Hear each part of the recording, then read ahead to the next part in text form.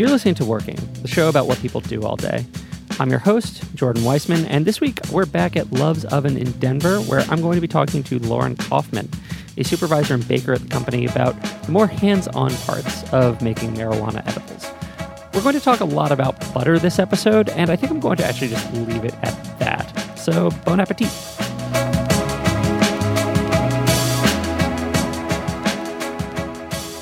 What's your name and what do you do? My name is Lauren Kaufman, and I am the developmental coach at Love's Oven for the bakery department. So you are a baker? Yes. Put very simply. Very simply, Who yes. works in the cannabis business? Yes. So what is your sort of day-to-day? What are you making the cookies? Are you overseeing people making the cookies? All the above? All of the above. I do plan out the production for the day, so I kind of get together with representatives of the other teams, so fulfillment, which is our shipping department, and then packaging as well, to kind of see what we can get done, how we can get priorities over.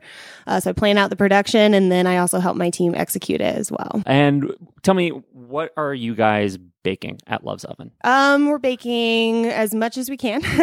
We're doing different cookies, different bars, so brownies, cookie bars, things like that, and then as well as caramels. And we're starting to try to get into a few more confectionery products. So that's kind of our new route that we're trying to take. Yeah, I saw you guys are making baklava bites, among other things, too. Yeah. Those looked kind of appealing to me. Oh, those are my favorite. They are? smell the best, yes. Yeah, so they've got a kind of a blondie brownie base at the bottom. And then we put a nut topping with some spices and sugars, and then a glaze and crumbled phyllo dough. So we basically take all the components of a normal layered baklava and put our own twist on it. We used to have a medical baklava, but then once testing came into medical, you can't really control where butter pools. So it became really difficult. So we had to get rid of that product, but it was really fun to make. Oh, and is that tricky because you have to have it consistent throughout the whole product? Yes. And so a baklava is like, it's going to have all those sheets of dough or whatever. That's going to make it kind of worse, unless you eat the whole thing at once, I guess. Right, Or, right. Which could be a little much for people, I mean. Yeah. Okay, so before you were working for Love's Oven, what was your, baking experience? So I started working just in the culinary industry almost 12 years ago, back when I was younger. And then I decided to go into the baking and pastry route when I went to school at Johnson & Wales in Rhode Island. I studied there, got my bachelor's degree in baking and pastry food service management, graduated with honors, and then came back to Missouri. Worked my way to different places. I was a bread baker at one. I was the pastry chef at multiple. I helped open a DoubleTree Hilton hotel. I had a rooftop bar, so that was pretty fun because I had 3 different menus to design, so that was really exciting for me. And then I've always dreamed of coming out to Colorado and pursuing this dream, and I finally got to the point of, why not? And so the dream being working in cannabis. Yeah. And that's something I've been interested. I actually wrote a few papers on it when I was a freshman in college. Oh, really? Yeah. What was it about, like cannabis science, what were the papers about? One was more about kind of the social aspect of it and just how it is a new thing, and how we're taking, making pot brownies at your house to really an official professional industry. So I thought that was really interesting. And then the other one was more of the science behind it, as well as health benefits and kind of people taking that route rather than smoking, or taking that route to help with, whatever they might need help with that cannabis can help with. Are a lot of people in baking interested in this right now? Is this something did you have classmates who thought that, or were you sort of was this a quirky interest on your end? I think everyone was interested. I think it's a pretty interesting subject, but I don't know if I had a lot of classmates that were as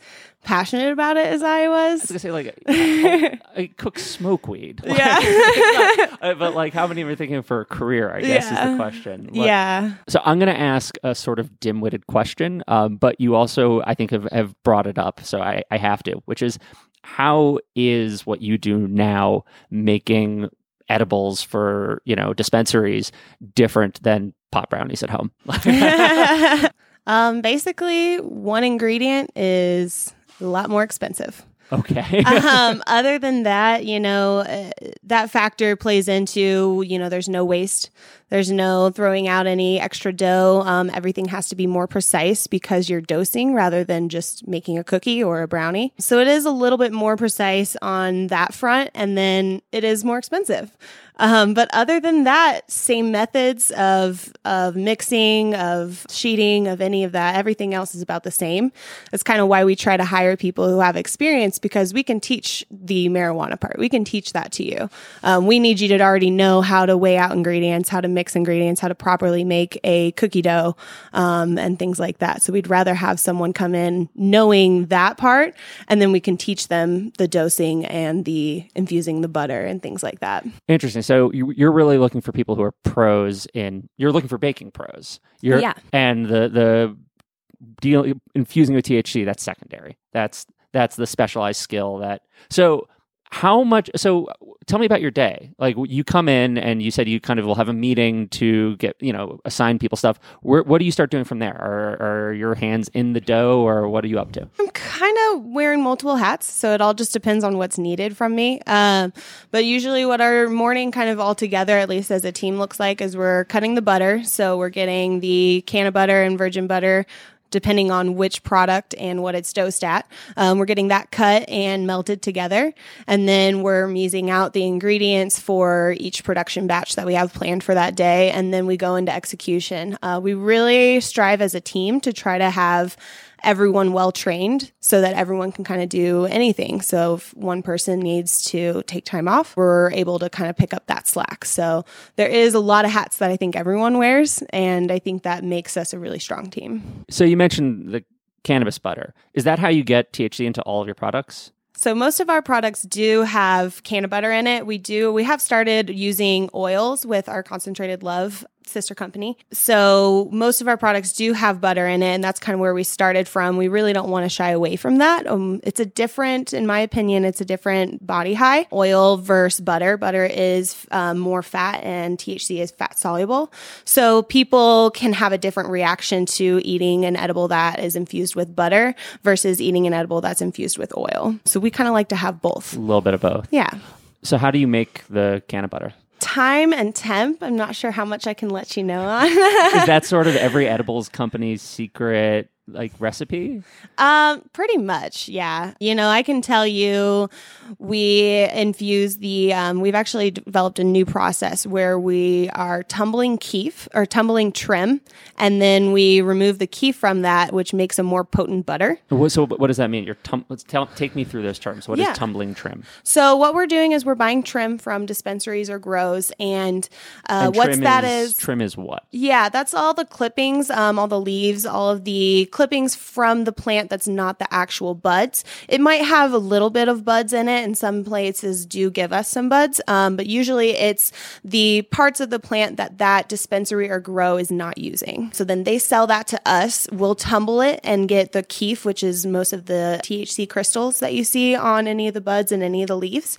That'll fall off, so that makes our butter a lot more potent, which in the end makes a better tasting product because we don't have to put as much canna butter as virgin butter. So we'll be able to put more virgin butter, have it not tasting, too much like weed. We really like our product to taste really great. We don't want it to just taste like chocolate and weed. We want it to be an enjoyable experience as well, with flavors. So I'm picturing this. So you have a tumbling machine that you have leaves and maybe little bits of bud flying around, and you're getting the THC, kind of shaking it off that. Yeah. Right. And so the goal is then you get the THC out by tumbling, and then you melt a bunch of butter and mix it together, or? Yeah, so I can't give too many details on the process, but there is a decarbing step, which you're wanting to put heat to it. You want to activate that THC, so you're taking it from THCA to THC. So that process is just with the keef alone, and then we're melting the butter with it and kind of using that fat-soluble aspect of the THC to really combine with our butter. Then we press all of that out and just have this nice, beautiful green butter. And it's actually green. Mm-hmm. the color. So not yellow. It's it's okay. So, Sometimes it varies. Sometimes it's very dark. Sometimes it can be, this dark brown. Sometimes almost like a brownish greenish. It always has a green tint to it, but it does vary in colors based on that plant that it started from. Do you have to account for that when you're actually baking with it? Like, does that butter then color your cookies and stuff? Only in medical have we really seen that happen, and that's just because we have a lot more butter that adds into that. We really haven't seen too much discoloration. We did have a lighter product that sometimes you could see a little bit, but really our goal is to not have to put so much of that butter in, because we are able to make more products with a stronger butter, as well as it doesn't taste like it, doesn't look like it. I was going to say that has to be a really tricky thing for just a baking perspective, I imagine, because if you're when you're baking, you have to be very careful the amount of butter you put in something. Otherwise, the recipe goes wrong. Right. And if your entire dosage is based on how much butter you're putting in, that has to be a real challenge for a pastry chef, right? Or it's a challenge, but I think most people are kind of used to it. I mean, we use the metric system, so we're all about grams. So we're very precise on our measuring, our weighing on all of the ingredients, including the butter. So it all comes down to that recipe formulation. What's the best way to learn a language? Immersion, living where the language is spoken and using it every day in everyday situations. But if that's not on the cards this year, you can still learn a language the second best way, and that's with Babbel. I've used apps in the past to learn new languages, but when I came across Babbel, I wondered if it could help me refresh my knowledge of a language I once spoke well, but was now a little bit or quite a lot rusty. I have to say, I was impressed. The advanced lessons were really useful, tips and idioms that can help with in-depth conversations on topics that I can actually imagine chatting about. Babbel's quick 10-minute lessons are handcrafted by over 200 language experts to help you start speaking a new language in as little as 3 weeks. Babbel is designed by real people for real conversations, and the tips and tools are approachable, accessible, rooted in real-life situations, and delivered with conversation-based teaching so you're ready to practice what you've learned in the real world. What's more, all of Babbel's 14 award-winning language courses are backed by their 20-day money-back guarantee. Here's a special limited-time deal for working listeners. Right now, get up to 60% off your Babbel subscription, but only for working listeners, at babbel.com/working. Get up to 60% off at babbel.com/working, spelled BABBEL.com/working. Rules and restrictions may apply. So let's go back to kind of what you're actually working with the product. So you guys start off, you're mixing things, you're mixing the butter with all the, I guess, dry ingredients and stuff. I guess, where does it go from there? Is it just normal baking at that point, or are there other things that are different from, you're typically making cookies or brownies? The only thing that would be different is just how precise we have to be with weights, because once it gets turned into, so we start with the butter, and we know how much this butter is this many milligrams, as we can say. We know we need to turn it into 5,000 pieces. So we need to be precise on the weight of all those pieces, or else our potency is going to be off. It's all about weighing to keep that potency where we need it to be. So we go from that butter into the mixing, and then once it's in the dough or batter form, then we have to portion it out based on weight and make sure that all of our weights are 100% before we bake it. Make sure that, our scales aren't off, any of those problems that could come up, but it's all about weight at that point. So you just have less margin for error. Yes. Than you would in a normal bakery. Yes, definitely. A normal bakery, if you have a little bit of dough at the end, you can throw that away. It's no problem. Here, that's a big problem. That means that whatever amount of dough that is, that's missing from somewhere else, and we need to find where that's missing from. How do you do quality control? So we have a few quality checks. We do have a quality team as well. We have a member from each department representing the quality side of what they see as the product. So for us, we have a quality check of weighing before we are sending the product over to packaging. So we'll weigh, a certain percentage of the entire batch or of the entire tray, if you will, and make sure that all of our weights are on point. If they're not, we pull them, and just kind of doing that check, as well as our quality member also does quality audits. I think she does about 20 a month. So she comes in and weighs every single piece, checks every single piece out, is very detailed, just to make sure that are we missing any problems? Is there any issues that we're overseeing with our current quality checks that we have in place at the moment? Are you ever allowed to taste the actual product on premises? No. We can do a non-infused sample and taste non-infused on the premises, but we cannot taste any infused. You can't work when you're high. It's very against a lot of our rules here. You can actually get fired on the spot for it. That's one question a lot of my friends from Missouri ask me is, well, can you just dip your finger in and taste it? I'm like, absolutely not. So we do, what we can do is we can sell it to a dispensary and then go there and buy it and try it that way. They are currently trying to figure out ways that we can make this happen. So I know that nothing is settled yet, but I know that there is talks right now of how can we make this abide by all the rules, but also possible for us to be able to taste product that is infused before we send it out for customers. So in order to try your own product, you have to sell it first to a dispensary. Yes. That's how the regulations work? Yes. Yeah. And then you have to buy it back from them. Yeah.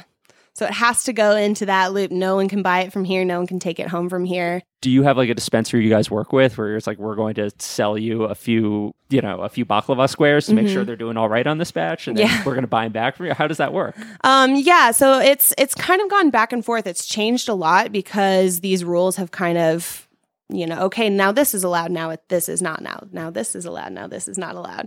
So at the moment, we do have some dispensaries that we work with. It's kind of the same way that we're able to give out bud tender samples is what we do. And so before we release a product, we'll send it out to all the bud tenders so that they can try it and they could possibly better sell it. That's our goal, is we want you to like our product, because if you like it, you can sell it easier.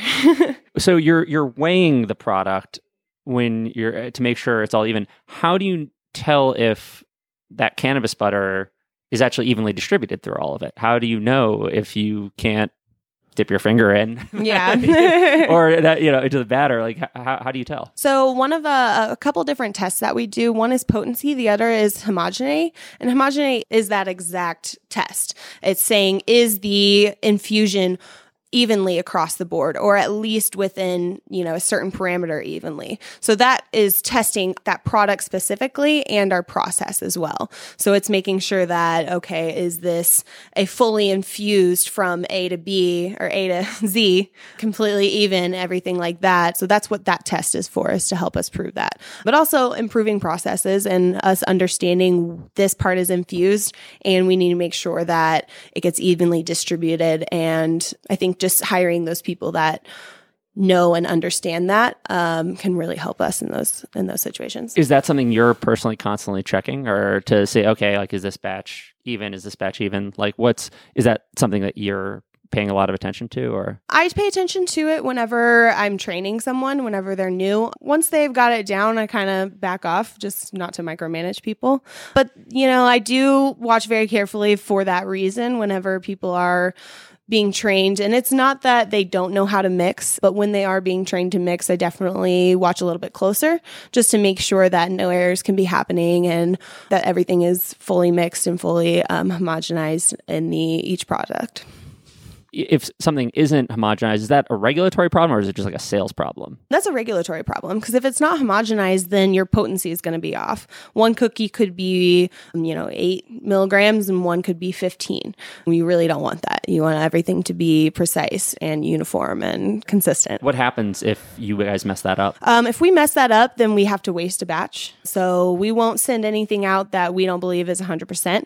And if we are questionable, it's happened before where, maybe we accidentally added too much of one ingredient or we have made a mistake, we then look at it and is this a big enough batch to save and send out for testing? So if something happens that is out of the ordinary, out of what we had tested that product for, we'll send it out as a retest or we'll waste it. It all depends on, can we get enough profit to cover the testing costs, or is it just going to be cutting our losses? So we walked through your bakery a few minutes back, and I was kind of surprised by just the level of technological sophistication. Is that normal for a kitchen? Like, I mean, is it sort of industry standard? Yes and no. I think that, there's bakeries out there that are working with minimum equipment, and then there's top-notch bakeries that have the best of the best. So I think we're very fortunate to have the equipment that we have, because we're not a huge bakery, but the equipment that we have has been able to increase our quality and decrease our labor costs, which has really helped as well. You guys have a lot of machinery in the bakery.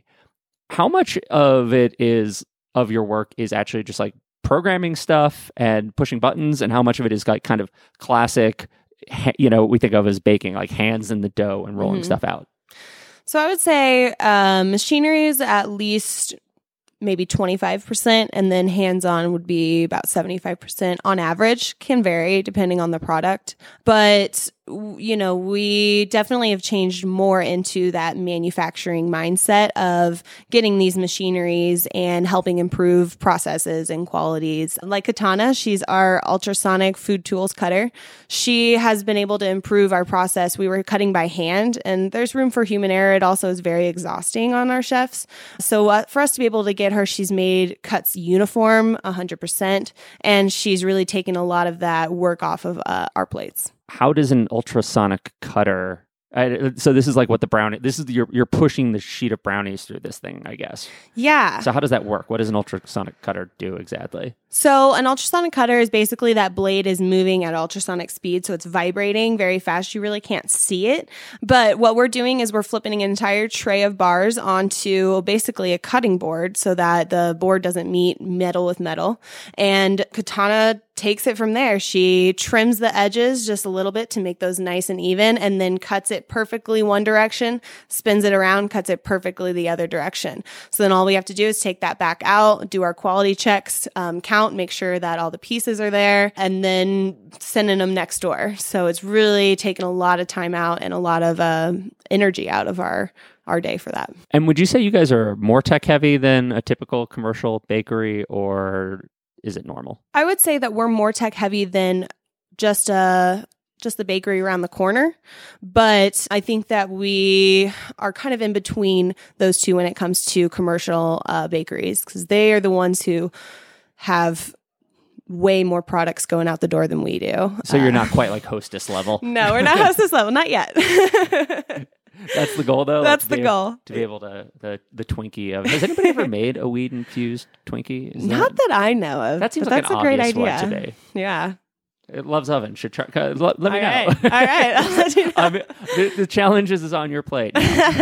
So you're somewhere in between like the huge manufacturing operations and like a corner artisanal bakery kind of thing. So we produce probably more close to the number of an artisanal bakery that doesn't have as much of these machineries. We get the machineries because our product needs to be so precise, or else it has to be wasted. It's a very big necessity to have even cuts, even dosing on the cookies and weighing all of those and making sure that everything is uniform. And that's normally a goal for all bakeries. For us, it's even more important because it comes out to dosing. And if a product doesn't dose in what we had tested it as, we have to throw that whole batch out. Coming back to the pot brownies, did you like bake with pot non-professionally, like on your own before you got into the industry? I may have tried a few recipes on my own. So how long did it take you, once you actually started doing this as a job, how long did it take you to get used to working with cannabis? I would say it was more intimidating for me at first. Before I was working on my own, I had the whole pastry department kind of on my shoulders.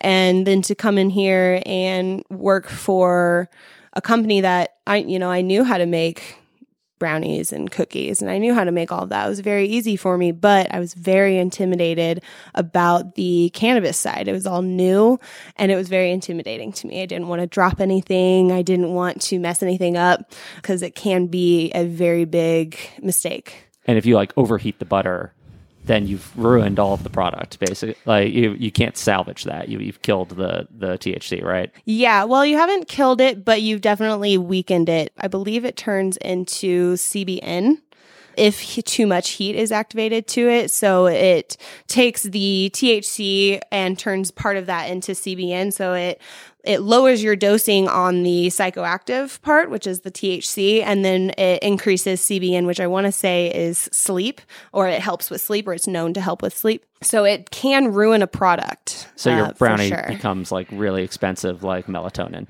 basically. If you mess up the butter. Yeah. At that point, it would either be thrown away or you'd have to retest it if you're worried about the potency being different at all. Did you ever have any beginner errors? Were there any kind of mishaps when you were first kind of wading into it? Yeah, my first week, I dropped a couple little chunks of butter and I got nicknamed Butterfingers. Oh. So I was very embarrassed, but I moved past it, and now, looking back, it's pretty interesting to kind of look back and think about what used to intimidate me, and then now it just becomes second nature, especially like planning production and creating the tags that if I mess that up, that whole batch can be thrown away. So there's a lot more that I'm doing currently that can actually mess up something, but it used to be very intimidating to me. But as you get comfortable with it, it's not as intimidating. How do you guys store the butter? In the freezer. Just a freezer like any other? Yeah. Just big blocks of it? Big tubs of it. Yeah. So what we do is we make a batch of butter. We'll allocate it to different products. So A can be, and how we have it labeled out is like an indica would be RI 288. Let's say. And the R is for recreational, the I is for indica. And then the 288 is just an ongoing count of the different batches of butter. And then after that, we have our product allocation. So that's the letter at the end. So we have RI 288A, B, C, D, E. And we'll take that butter and separate it into all of those products and the weights for those products, just so we can keep an eye on how much butter we have, how much we should have. We're completely out of, a product. Is the butter gone for that? Just another kind of step to make sure that we're on top of our game. And as I just think of like a normal bakery, like the butter is butter. Yeah. This is, you can leave it out on the table. It's no big deal. If this butter melts, if a block of it were just like to get left out, you're in trouble. Yeah. Is each batch of butter a little bit different, or how many different types of butter are you working with in the end? All of our batches are very different. It all depends on the plant that it came based from. So if it's a very high THC plant, then we'll get a really great outcome with our butter. But with us buying trim from other people, we don't have as much control over that. So what we can do is improve our process internally. And we've been able to, I believe when I started, our butter was coming out to about 40 milligrams per gram. Now we're averaging about 100 milligrams per gram. So we just keep trying to improve our process to make our butter stronger, because we don't have control over the plants that we get to start that product with. How do you adjust your recipes to account for the differences in the butter? So the same butter weight the butter weight is always going to stay the same. What'll be different is the portion of can of butter to virgin butter. So we always have virgin butter in all of our products, but depending on what that butter tests out to and the potency of that, say we'll get a certain amount of milligrams per gram. I'll take that and divide it into how many products it is. Most of our products are 100 milligrams per package. So it's all comes down to math. I've definitely gotten a lot better at my math skills since working here, because that's really what it relies on very strongly. So you're always using, all of your recipes are going to involve more total butter than they will cannabis butter. Yes. And so it's just a matter of how much of the regular butter that won't get you high also goes in to complement. Exactly. But if you have to use more of the cannabis butter, that's going to affect the flavor of the cookie, right? Yes. Do you have to adjust the recipe to deal with that? If we adjusted it, we would have to test it.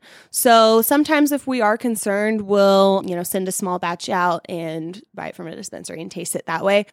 So if our can of butter turns out not as strong as we'd like, and we would need to use more of it than what we would like to use it for, we'll just save that can of butter for certain products. So we have 100 milligram products and 10 milligram products. So we'll probably save that butter for 10 milligram, which we don't need a lot of the can of butter anyway, since it's such low dosage per production batch. So it all depends on what it tests out before we even allocate it to a certain product. I got it. So if you have a weak butter, use it for a weaker product. If you have a strong butter, use it for a stronger product. Exactly. Okay. And that way you can kind of make sure you don't have to play around too much with the actual amounts. Yeah. And that way it keeps that flavor in the same flavor profile that we'd like. When you're baking, are you trying to hide the flavor of marijuana for the most part in your cookies and whatnot, or are you trying to incorporate that and make it work as part of the baked good? I would say we try to complement it more than cover it up. We're not trying to hide what we're selling.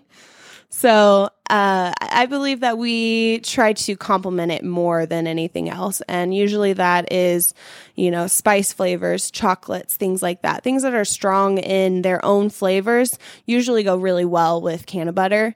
We don't want to mask it, but we also don't want that to be the most pronounced flavor. What did your parents say when you told them you were going into the weed industry? My parents were very supportive. I think that they were concerned because I was leaving such a great job to come here. I had all creative control. I was able to walk in and say, I'm going to make this and it's going to be a special. And I think they knew that that was something I was really passionate about. So that was their biggest concern was, are you going to be happy without your creative, outlet like you normally have? But they were very supportive. They've come and visit many times. When my dad came and helped me move out here, he actually teared up when he met the owners of this company. I think it was just because he realized, I was in good hands and that this was a company that was going to take care of its employees. Do you feel like you ever get to be creative now in sort of the production role, or? Yes and no, creative in a different way. So finding new solutions, finding new methods, finding different ways to make things better. I created a seasonal product. It's a lemon berry bar. So it's a white chocolate brownie base with lemon juice and dried blueberries in it. That actually kicked off our seasonal line. So we're now doing seasonal products. We've got the lemon berry bar for spring. We have Choose Love for summer. We have pumpkin spice for fall. And then that was inevitable, I suppose. Ginger, yeah. Yeah. That had to happen at some point. And then ginger spice for winter. Cool. So I was very proud to be able to create that product and also the success that came with it and the launch of the seasonal items. I mean, I think that that's something that no one else was doing in the industry, and it's something that is a very normal thing in the culinary industry, and everyone's about seasonal items and seasonal ingredients. So I'm glad that I was able to help kind of kickstart that. What is your dream product to bake? From a production standpoint, I love bars. Okay. It's much easier to weigh out an entire bar than it is each individual cookie. So for a production standpoint, bars are great, especially now that we have Katana. She's able to cut it nice and evenly for us quickly, and they come out so beautiful. I really love making bars. But if you could just like, that would make your heart sound like, what is the thing you want to try and make? I would love to start making more savory products. We do have a cheddar cracker. We have a 100 milligram and a 10 milligram version. Our 10 milligram is a microdose, so it's for people who, might want a little less than 10 milligrams than the normal serving size or normal suggested serving size. So that one's one of my favorites to make, to bake. They smell so good. Everyone gets so hungry when they come out of the oven.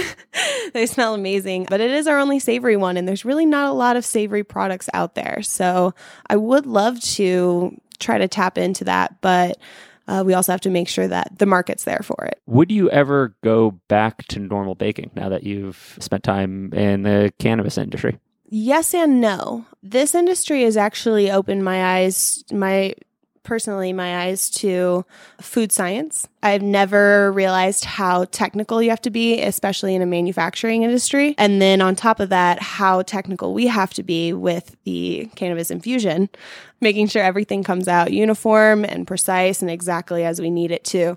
So solving problems here kind of led me to that. And so you like that. You really enjoy the just being extraordinarily, I guess anal isn't the right word, but accurate. Yeah, accurate, right? Like you enjoy the precision. I do. Well, because people always say, cooking is art and baking is science. Mm-hmm. This seems like this really takes that to the max. Yeah. This is like actually science. Yeah. To the point where you're having to like measure by millimeters. Definitely. It's easy to make a dessert and get it out to the customer and wait. And as long as there's no complaints, that's all you have to worry about. Whereas in the manufacturing world, you have to be so on top of your game because people might not be eating your products until a couple months later. So you really have to be precise and accurate and have everything down 100%. And that interests me. It's interesting to me fixing errors rather than covering them up. And I think that's kind of what I found and why that became an interest for me. Great. This has been a lot of fun talking. Thank you. It's been great talking to you too. That's all for this week's episode of Working. As always, I hope you enjoyed the show. And if you did, please leave a review at Apple Podcasts. Otherwise, you can just send us an email at working@slate.com. I always love to hear your comments and suggestions for this episode, future episodes, any and all thoughts you might have. As always, thank you to Justin D. Wright for the ad music and to my wonderful producer, Jessamine Molly. Until next time, I'm Jordan Weissman.